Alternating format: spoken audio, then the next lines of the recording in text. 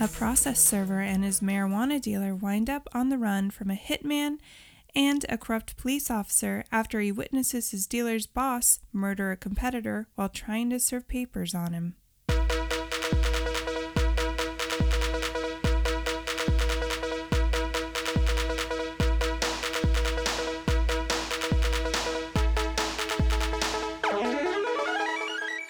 This is Ryan. And this is Ashley. And this is Ruining Our Childhood, a nostalgic weekly podcast where a married couple rewatches and reviews our favorite 90s and 2000s movies to decide if they hold up to our adult standards. That is this podcast. And hi, guys. Welcome back. We're back for another amazing episode. I feel like I always say we're back, like it's magic. Yeah. They're so lucky that we came back this time. And we took months off. Yeah. No. Or We were 7 days. Yeah, 7 days. Yeah. So, how's it going this week? How's your week going? Me or the listener? No, you. Oh, my week's going good. Okay. Just enjoying my weekend. Yeah. Yeah. What have you been doing? Cleaning. Yeah. Riveting stuff, right? As I say, living life. Yeah. Living that quarantine life. Right. Mm-hmm. How's So- your week oh. been going? Oh, thanks for asking. Yeah. The same. Same? Because we live together and we Oh. see each other every single day. Oh, we're not doing this on a Zoom meeting? No, Oh. we're okay. face to face, my friend. Dork. So we hope you guys are having a good week, Mm-hmm. and hope you're listening to this really excited to hear us talk about the 2008 classic, or some would say classic, Pineapple Express. And I think last week we might have said 2009. And when you said 2009, I was like, whoa, I think it was like 2013. 2008? We thought it was 2013? Yeah. Damn. Yeah. Yeah. 2008. This movie is 13 years old. Yeah. That's mind-blowing. Yeah. Time is weird, It is. It passes by us. as time does. I feel like it was going into days of our lives.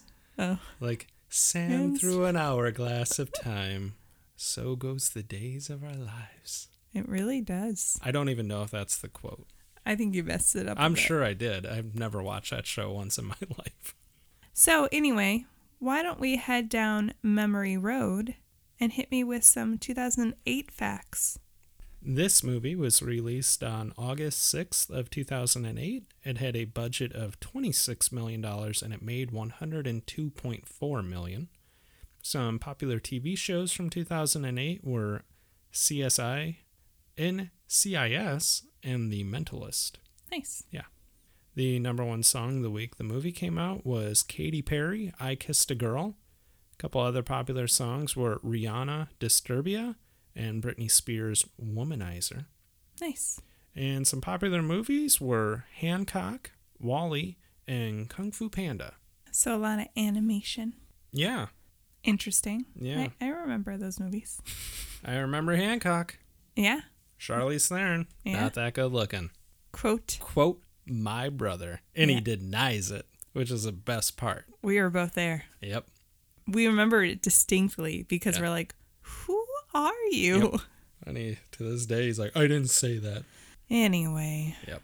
2008, it's another movie where we can say, hey, we saw this together. Yeah.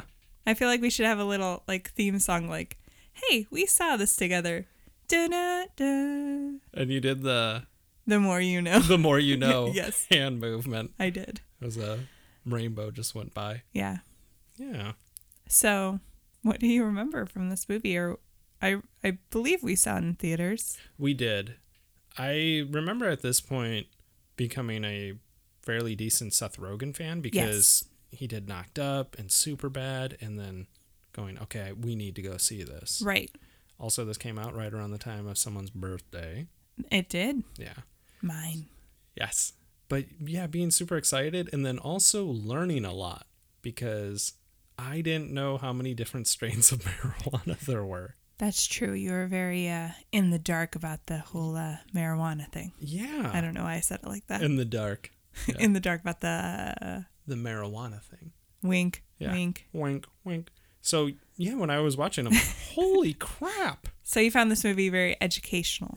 Yeah. And then you relied on the sources of Seth Rogen to teach you about marijuana. He seemed to know what he was talking about.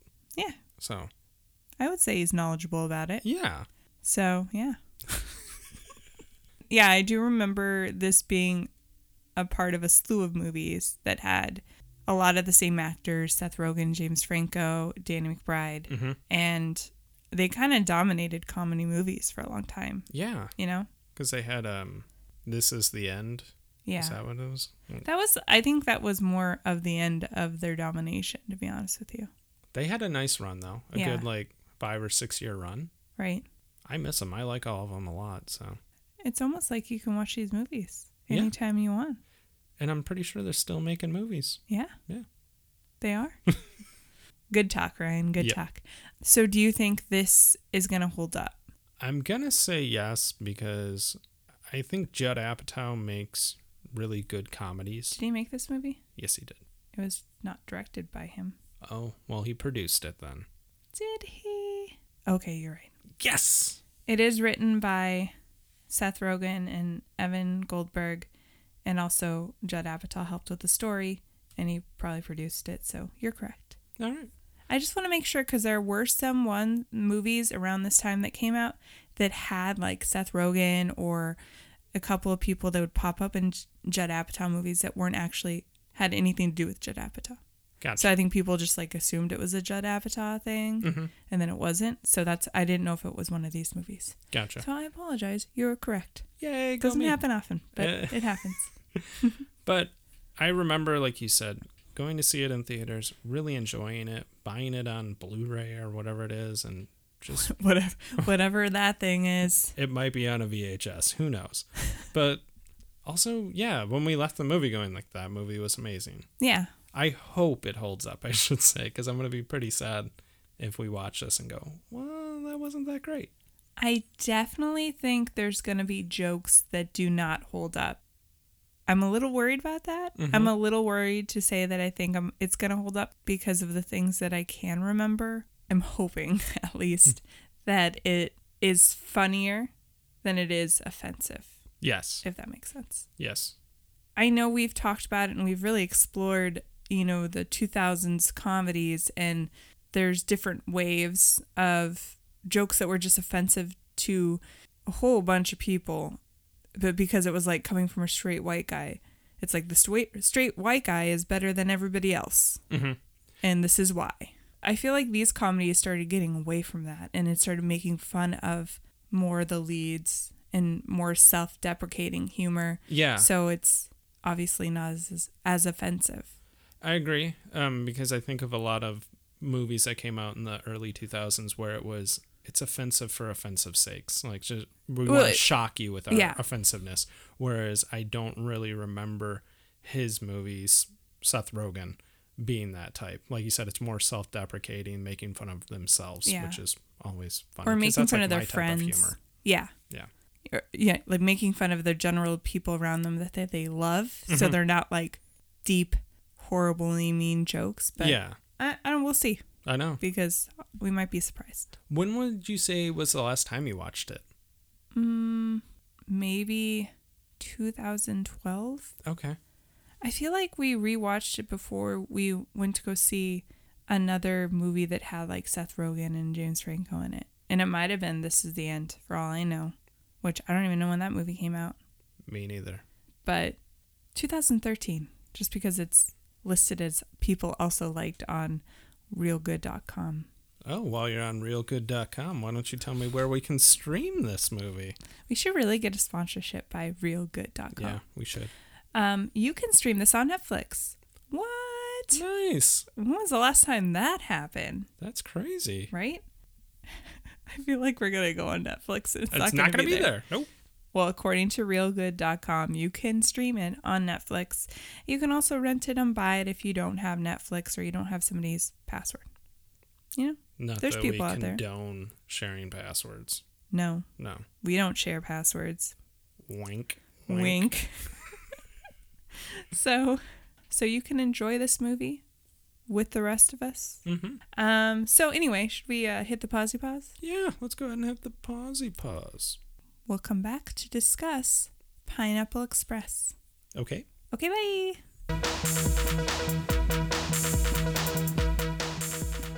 Okay, and we're back. We just finished watching Pineapple Express, and we're going to go ahead and break down our movie with our categories. Like we always do, but first, let me tell you, we went on Netflix to watch Pineapple Express, even though we do own it on Blu-ray, but we didn't want to find the Blu-ray for the 5 seconds it takes. It's leaving Netflix. By the time you hear this episode, it has left Netflix. Maybe it went to a different place. I don't know. If I can find it, I'll put it on our show notes. But yeah. Typical Ashley and Ryan. It was funny when we searched it and we're like, oh, that leaves Netflix tomorrow. Yeah. Interesting. Fun fact. Yeah.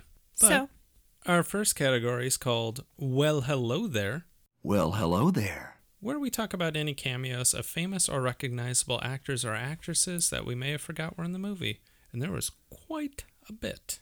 There was a lot of cameos and such, which is what we talk about. Who was the first one that you noticed? Well, the first person I noticed was Bill Hader. He plays Private Miller, and if you remember at the beginning of the movie, they are showing a secret, what is it called? Like a testing? Like a testing facility that's underground, run by the government, and they're testing what they call like Item 9, and it just happens to be weed.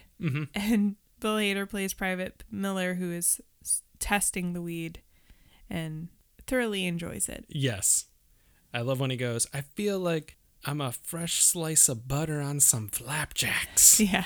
And then he's just doing the the whole scene. It was a good opening scene. Yes. Who is your first one? My first one is actually the general in that scene, and he is played by James Remar.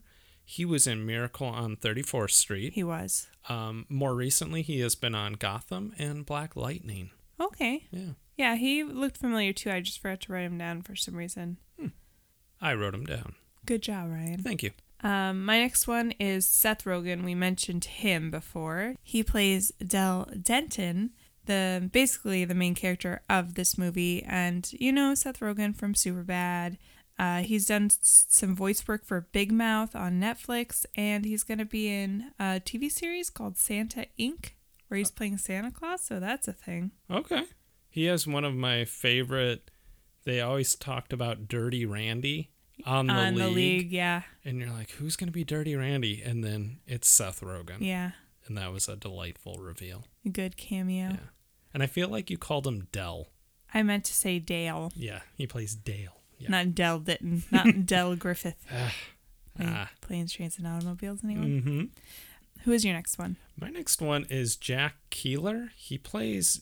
Dale is a process server. Right. And he's just a guy who gets served by Dale. But the big thing I know Jack Keeler from is he was Jimmy Fallon's uncle in Fever Pitch. Oh, yes. I thought he looked familiar. But I didn't write him down. Oh. I just figured out there was going to be so many. Yeah, there's quite a few. My next one is Amber Heard. She plays Angela, or Angie, who is Dale's high school aged girlfriend. So that's a thing. Yep. And you may know Amber Heard from Aquaman, and she's going to be in the sequel. And also she was in the remake of The Stand that just came out this last couple months. Okay. I'm like, I always remember her from being in Zombieland. Yes, she was the 407 or something, was it? 406. Jesse Eisenberg had a big crush on her. Yeah. 406 sounds correct. 426? Who knows? Who is your next one? My next one is Joe Lo Truglio. Trujillo, I think. I did not write down his character, but he's like a teacher at Angie's school. I think it's like Mr. Edwards or something like that. Yeah. We know him as Boyle on Brooklyn Nine-Nine. Correct. He was also on Reno 911 and Role Models. He's just a good character actor. Superbad, yeah. Yeah. Pops up in a lot of things. Yeah. I Love You, Man. Yeah. Let's go, Galaxy. But he does it much more squeaky voice. Yeah. My next one is James Franco. Ooh, who's he? Also the lead, or I guess co-lead. He plays Sal, who is Dale's drug dealer. And you may know James Franco from quite a few movies. Disaster Artist, 127 Hours. He's got a couple projects in the works. Nothing that looked too exciting. He's doing a short of a William Faulkner short story, so that seems fun. Yeah. He likes William Faulkner. Interesting. Yeah. My next one is Rosie Perez. She plays Officer Carol Brazier. I always think of her as the Woody Harrelson's girlfriend from White Men Can't Jump. Right. But she's also more recently been on the TV show The Flight Attendant on HBO Max. Oh, yeah, that looked interesting. Yeah. With Kaylee Cuoco. Mm-hmm. My next one is Gary Cole. Mm-hmm. He plays Ted Jones, who is, I guess, the head of the pot business. Yes. The head of the pot business. Yeah, he's the one the bad guy in this, obviously. You may know Gary Cole from a lot of things. He literally is in every single thing you could ever think of. But most notably as the boss in Office Space. Mm-hmm. And for me, he is a reoccurring character on The Good Wife and The Good Fight, which... And it looks like he's right now on a TV show called Mixed-ish with Mark Paul Gosselaar. Oh, yeah, that's like the spinoff of...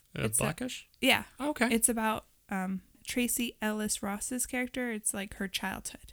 Oh, Yeah. all right. They're just spinning off on that show. Yeah, because left and right. don't they have Grownish? Yeah. Okay. Mm-hmm.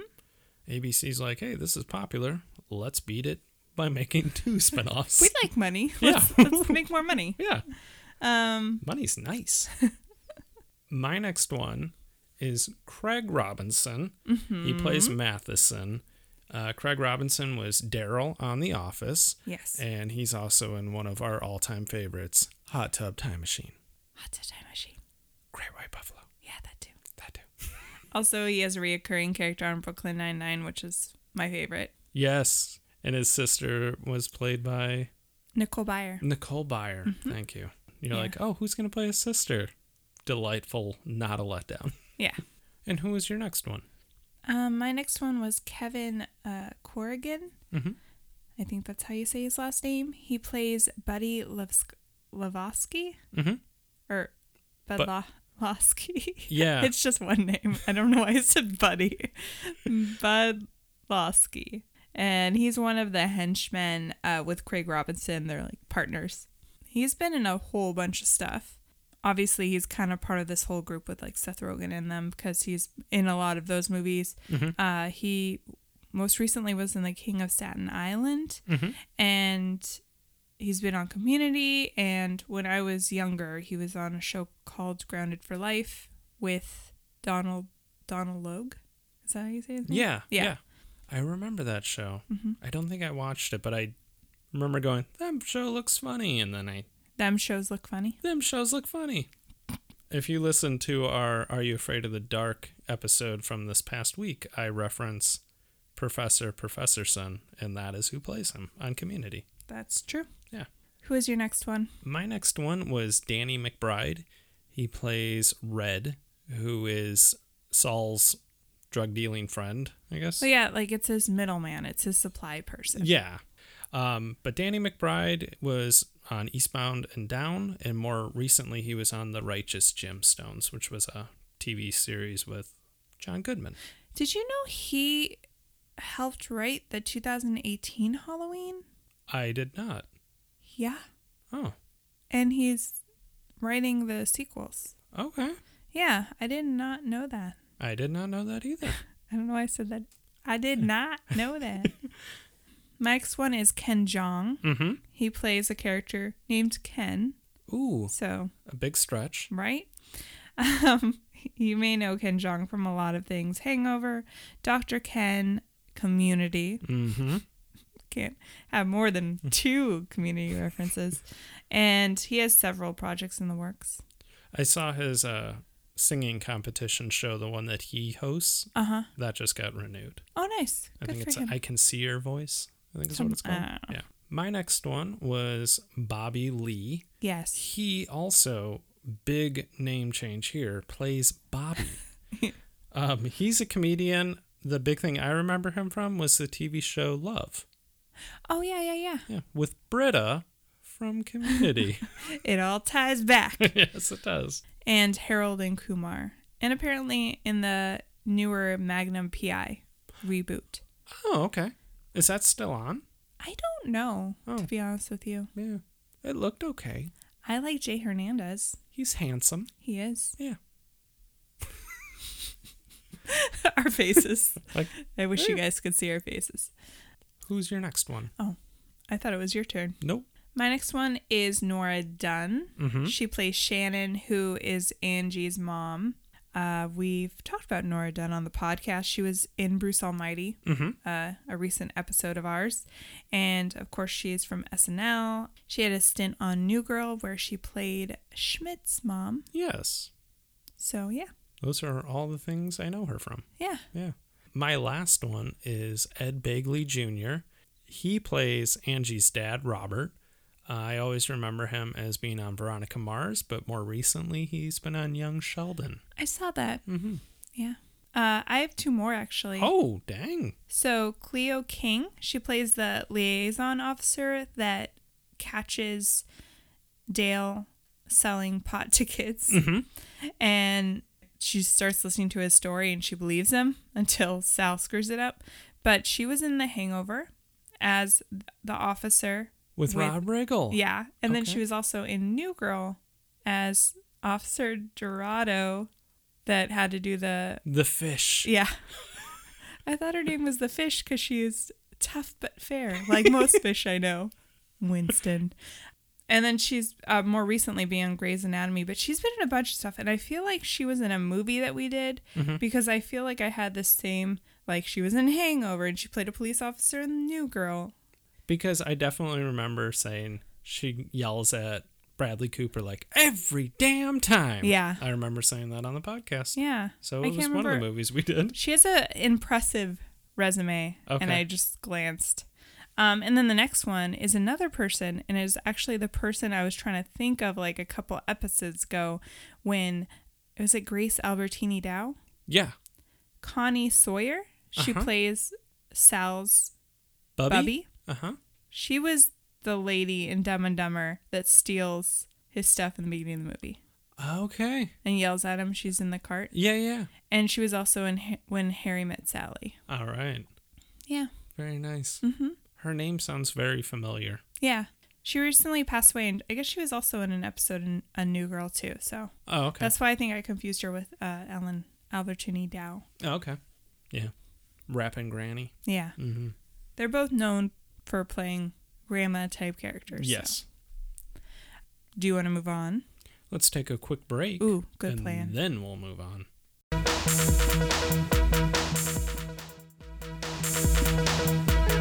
Okay, and we're back. Why don't you tell us what our next category is? Don't tell me what to do. No, I'm kidding.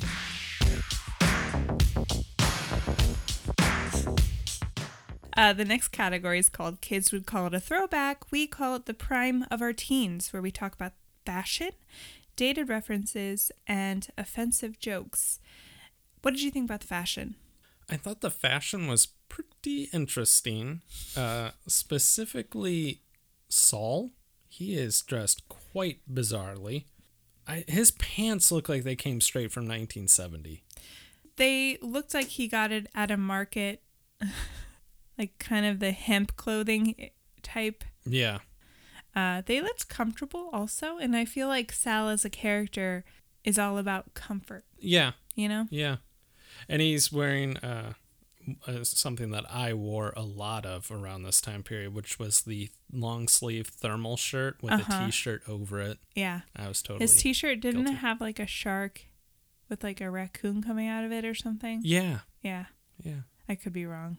It was something weird like that. Mm-hmm.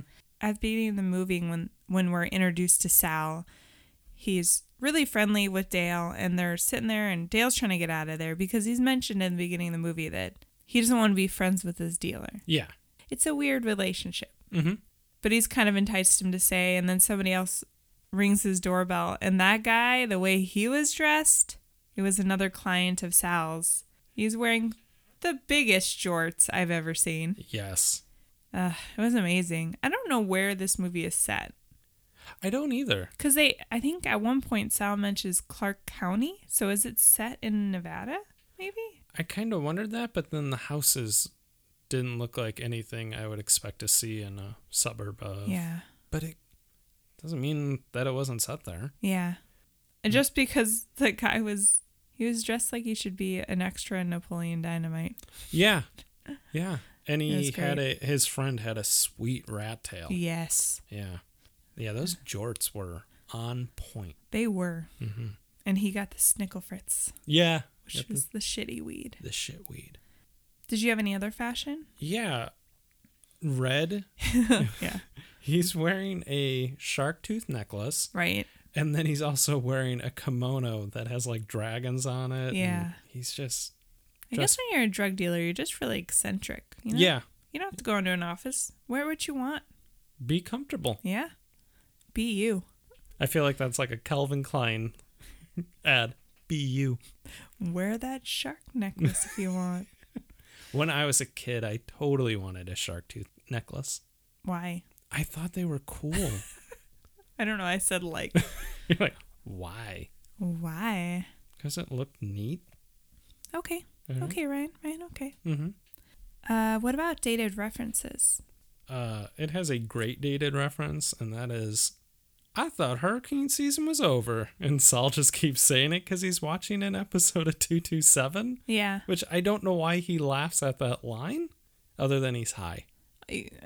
Yes. Yeah. That's exactly what half this movie is. You're like, why are they doing that? Oh, because they're extremely high. Mm-hmm. At the very beginning of the movie, Dale is driving around. You're kind of introduced to the fact that he's a process server and that he kind of takes joy in disguising himself and serving people various things. But he's listening to a radio station or he's calling the radio station. They're talking about how pot should be legal and all this stuff. And I was like, oh, that's technically a dated reference because a lot of states have it legalized now and it's Yeah. not as big of a hot button issue anymore, you know? Very true. We're living in a different world now. Mm-hmm. Dale would be happy. Yeah. Sal, maybe not.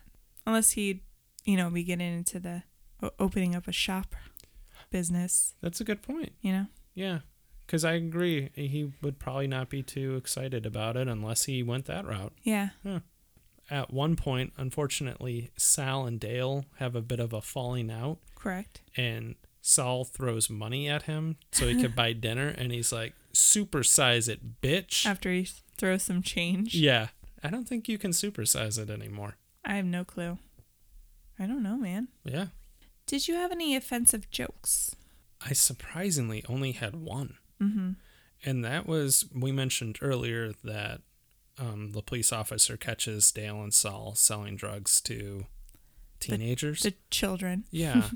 And Saul tells the teenagers what the strain of weed's called, and it's Pineapple Express, and the one kid can't remember it, so his friend calls him the R word. But that was surprisingly the only one I had. I mean, it's offensive to me as a woman, but I think it's like closer to the end of the movie. Dale calls Angela to check up on her because this is after the scene where he goes to her house to let her know that these drug dealers might be coming to her house, and shocker, they do.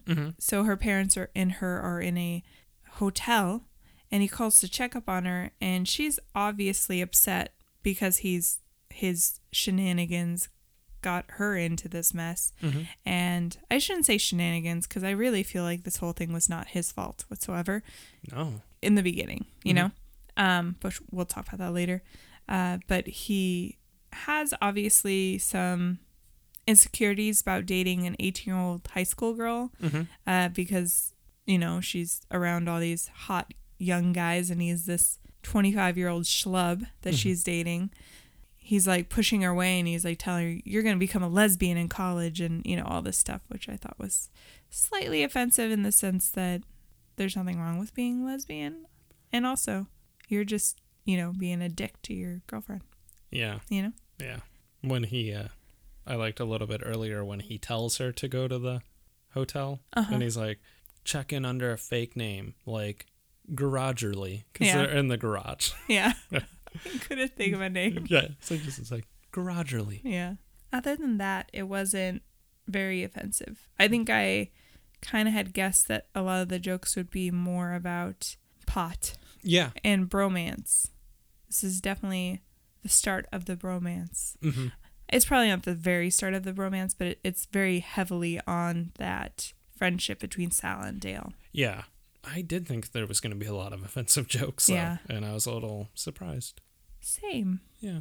Do you want to move on? Yes.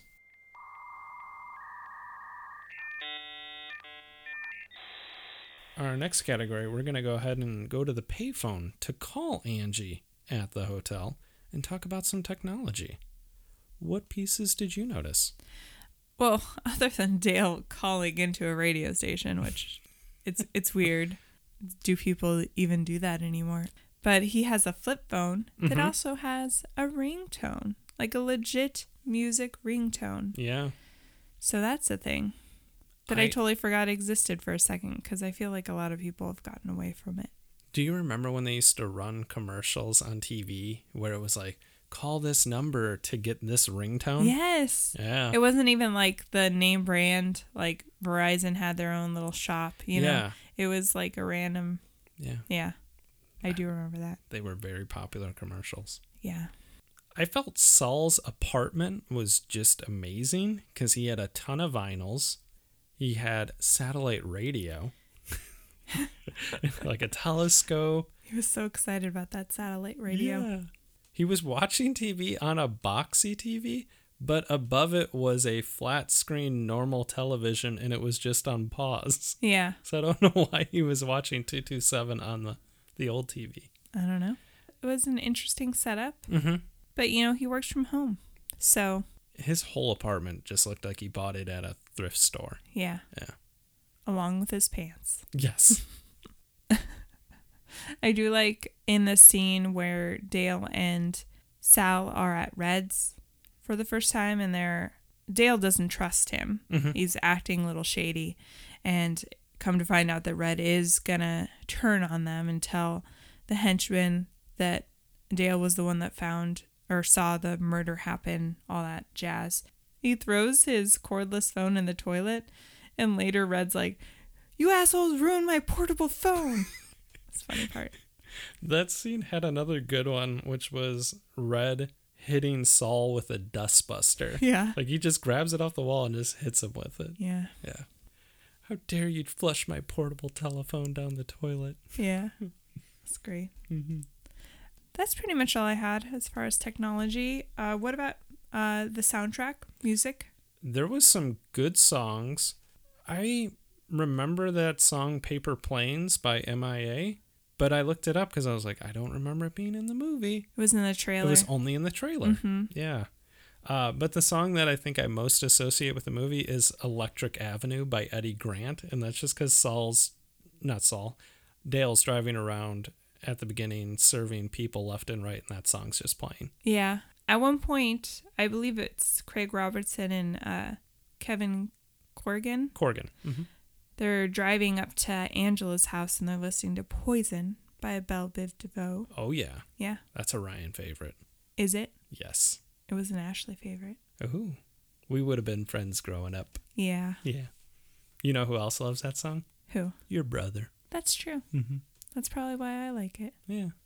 That was pretty much all I had for this category. Oh, go I ahead. did want to note that the song that plays during the credits, it's called Pineapple Express, performed by Huey Lewis and the News. Nice. Mm-hmm. How'd they get that?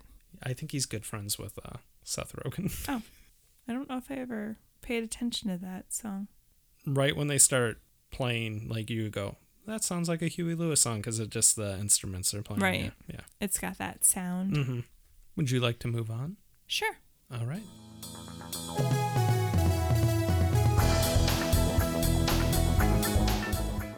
The next category is called Is It Even Good?, where we talk about the plot holes, and we talk about our cringiest and funniest moment of the movie. I switched those for some reason. We won't switch them in the actual delivery. Gotcha. So the plot, we've kind of mentioned it.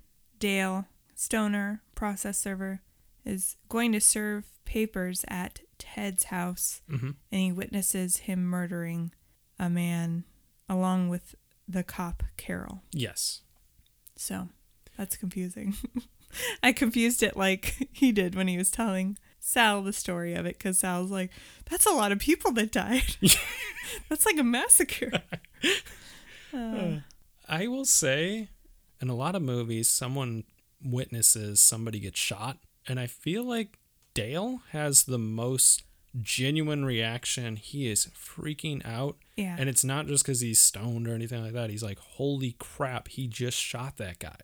With good reason. He's just living his life. Yeah. He's just trying to do his job.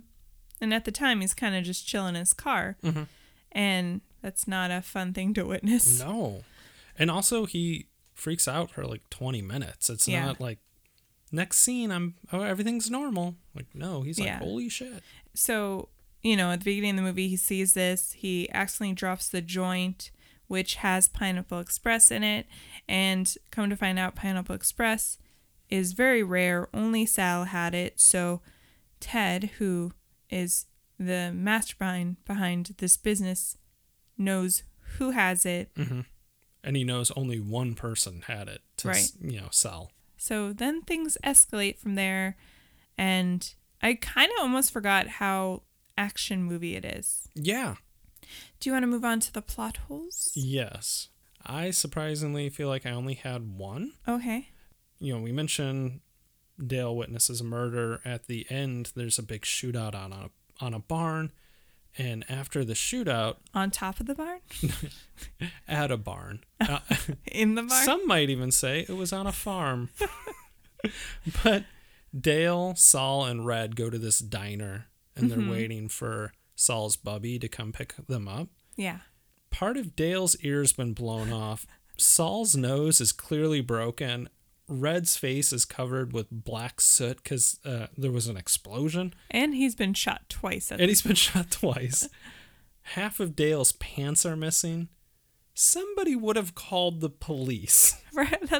That's the thing I noticed. Like the extras were just carrying on like these were three normal dudes just sitting in the diner having breakfast. Yeah. No big deal. Yeah. I'm like, somebody's going to go, I don't think that looks right. Yeah. I didn't really have any issues with this movie because I did like that they kind of at times made fun of action movies a little bit because, first of all, it's like mistaken identity because not only did he witness this murder, the Carol and Ted are under the impression that he works with the Asian drug dealers who are in major competition with Ted, and they think he's some sort of like mastermind because they mistake all of these flubs or these coincidences for something that is planned. But I do like throughout the movie, there's times where situations that have happened in other action movies, but when they happen in this movie, they're like much more realistic. Like when Sal steals the police car with Dale in the back, he tries to kick the windshield out because it's covered in slushy, I think. Yeah.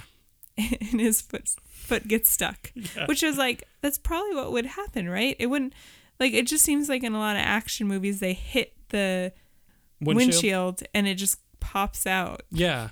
Yeah. And perfectly. And also, when his foot gets stuck, he's like, oh man, my groin. Like, it wasn't just like, oh, let me just take my leg back out and just go about it. And now I'm going to push it out with my hands. Like, no, he's like stuck for a while. And yeah. And then there was another time that kind of happens. Oh, so I guess at the climax of the movie, the henchmen have Sal. They take him to the barn.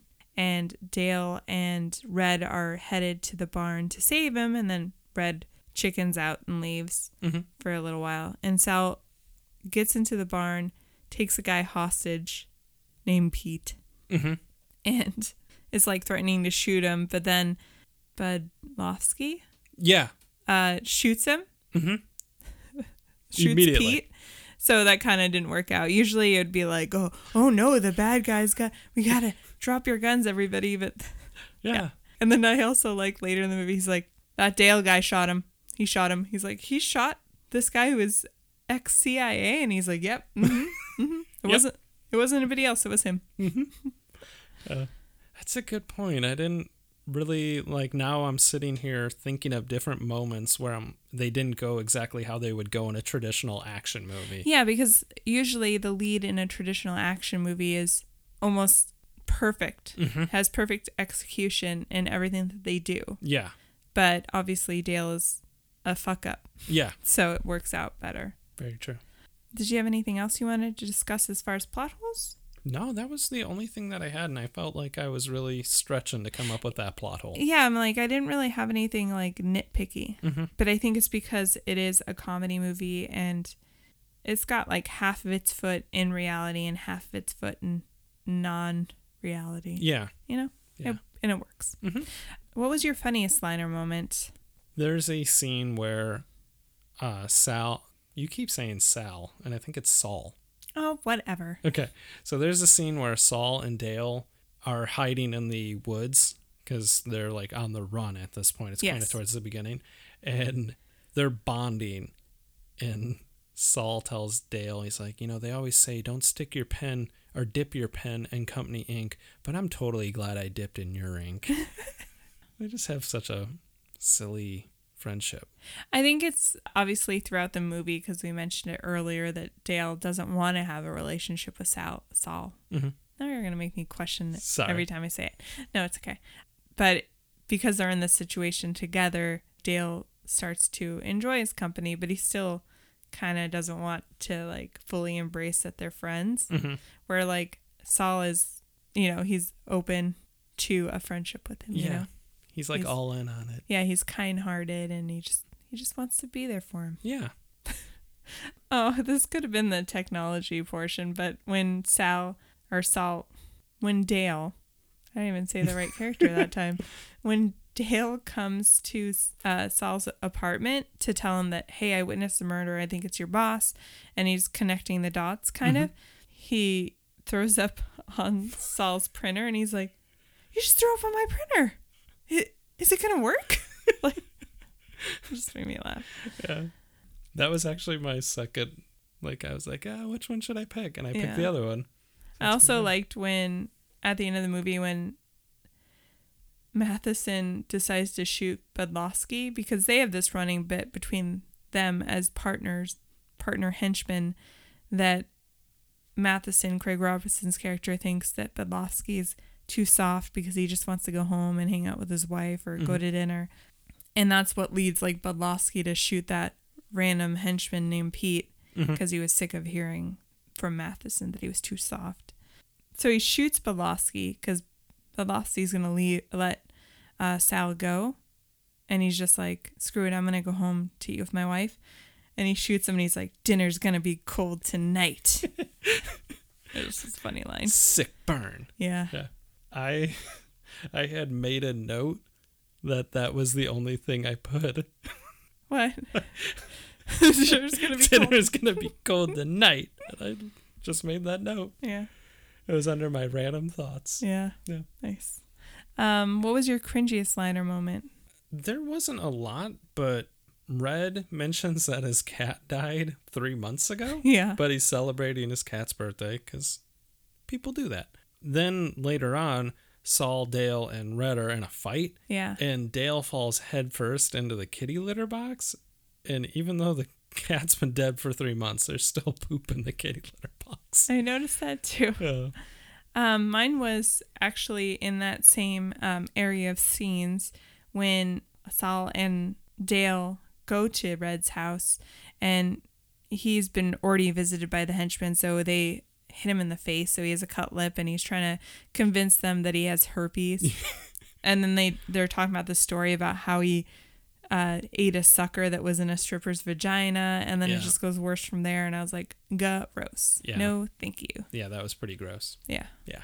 But they were so happy about it too, and then it made me chuckle, and I was like, ugh, why am I laughing at this? Because it was funny. Yeah. Also, the close-up of Dale's ear when it gets shot off, it's pretty gross. Yeah. Some Evander Holyfield ear. Yeah. Did you have any random thoughts that you needed to talk about? Yeah. Ed Begley Jr., Amber's dad, He's a freaking nut job. Yeah. Because he just comes in and starts shooting at Saul and Dale for literally no reason. I mean, he hasn't made the best impression as a boyfriend. Mm-hmm. I mean, he is dating a high schooler. Right, but it doesn't warrant the shooting. No. I think that might be it. There's quite a few funny parts that we haven't discussed, but, rewatch the movie because there's still quite a few chuckles. Mm-hmm. Do you want to move on to our final thoughts? Yes. Or do you want to take a break? Let's take a quick break. Okay.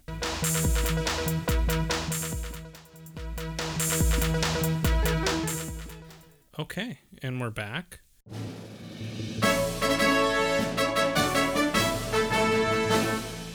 As always on Ruining Our Childhood, it is award season. We give out 2 awards every week, the first of which is a valedictorian to the Nicolas Cage Online School of Bad Acting. Whom did you give your award to? I had a hard time with this one because I don't think anybody in the main cast was necessarily bad, but I ended up giving it to Amber Heard. Same. Angela. And I think for me, it was not anything against her acting. It was just more on the lack of character and reasoning for her character. She was basically just your average plot device to show, I guess, I don't, it's weird because I'm like, you could say that Dale is a creep for dating an 18-year-old, but I also feel like he's such like a good-natured person that I don't think it's like this ill intent thing, you know? I think he's just trying to live his life. I don't even know how they met. Did they even mention? So I'm like, how does that happen? Also, there's no purpose, to her character. They could remove her from the movie and it wouldn't affect anything. Yeah. Yeah. Because even, I don't know what her purpose was, to be honest with you. No, me neither. It just made his character look a little creepy. Yeah, and it wasn't necessary because, like you said, he's a good guy. Yeah, I mean, he's not a bad guy. No. I don't think he's like a great guy. Yeah, but I'm saying like he's a likable guy. Yes. So it was almost like, here, we got to make him slightly flawed. We'll have him date a high schooler, but we're pretty sure she's 18. And and they make several jokes about it. And yeah. The only thing I wanted to mention about her was when she kind of calls Dale and they're talking from the hotel, she tries to cry when he's breaking up with her. And I felt like that was some cringily bad acting from her. Yeah. I'm nitpicking because also I didn't think anybody was too bad. Yeah. Yeah. I agree. Do you want to move on to the next award? Yes. The next award is the Thomas J. Hanks Award for Exceptional Acting. Who did you give your award to? I actually went back and forth at kind of different times, wanted to give it to one person, but I settled on giving it to Danny McBride as Red. There's so many parts of this movie, like when he grabs a shotgun and pumps it and then says Thug Life. Yeah. That's the moment I always remember from this movie. It was like a breakout moment for him. And then just him and Dale standing there and they're practicing pulling their guns. That was hilarious. Yeah, and they just keep saying, stop. It's so awkward. Stop. Yeah. But then I was like, okay, I have to give it to him, is when they're having the massacre at the farm, he comes driving in a Daewoo. Yeah. And he kills Craig Robinson. Yes. And he just goes, you just got killed by a Daewoo Lanos, motherfucker. And I think of all the people I went to high school that drove Daewoos. A large amount? A lot of people. I felt like because it was probably a cheaper car, but then your parents could get you a new car. Yeah. A lot of people had Daewoos. In our school, there was like at least 4 or 5 Tempos. I was one of those people. I was one of those. Yeah. I didn't get it till I was out of high school, though. Oh. Whom did you give your award to? I also went back and forth. I did like all of the main characters and the way they played their characters.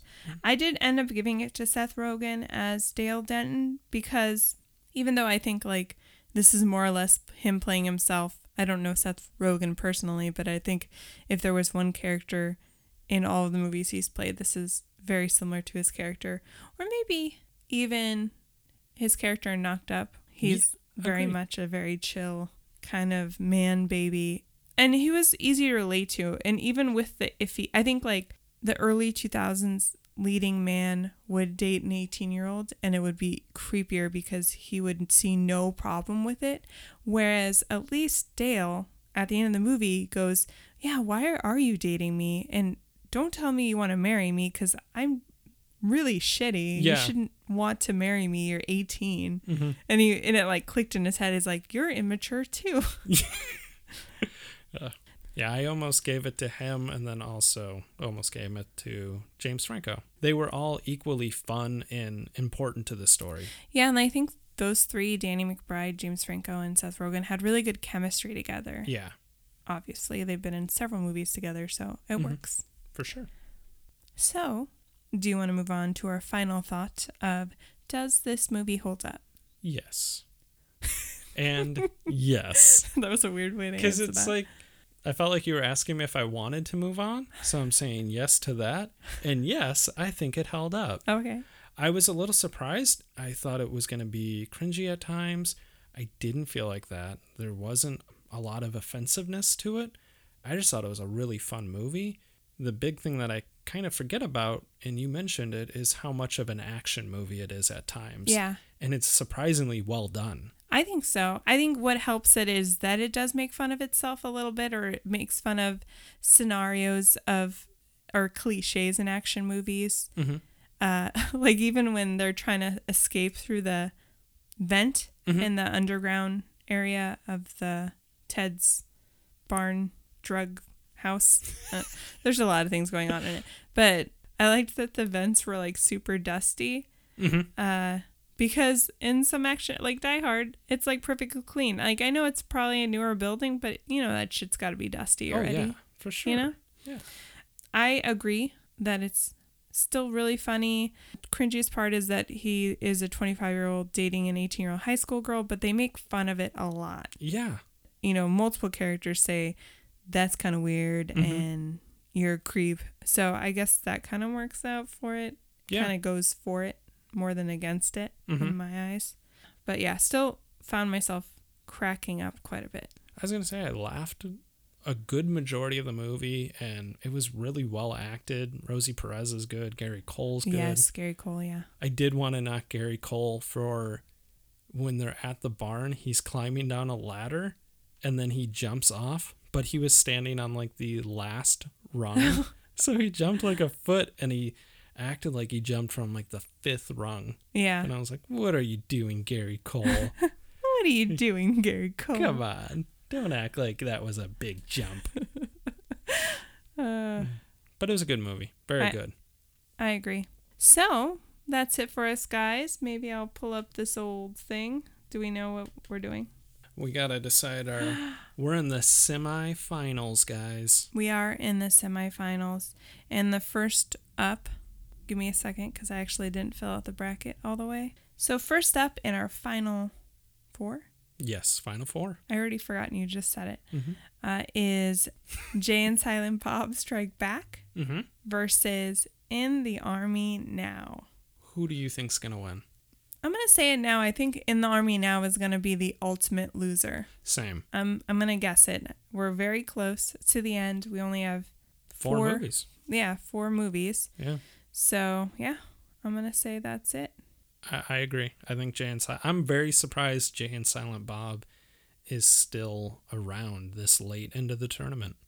I am too, a little bit. Yeah, I thought they would be an early exit. I think I had them going out the first week. Did you? Yeah.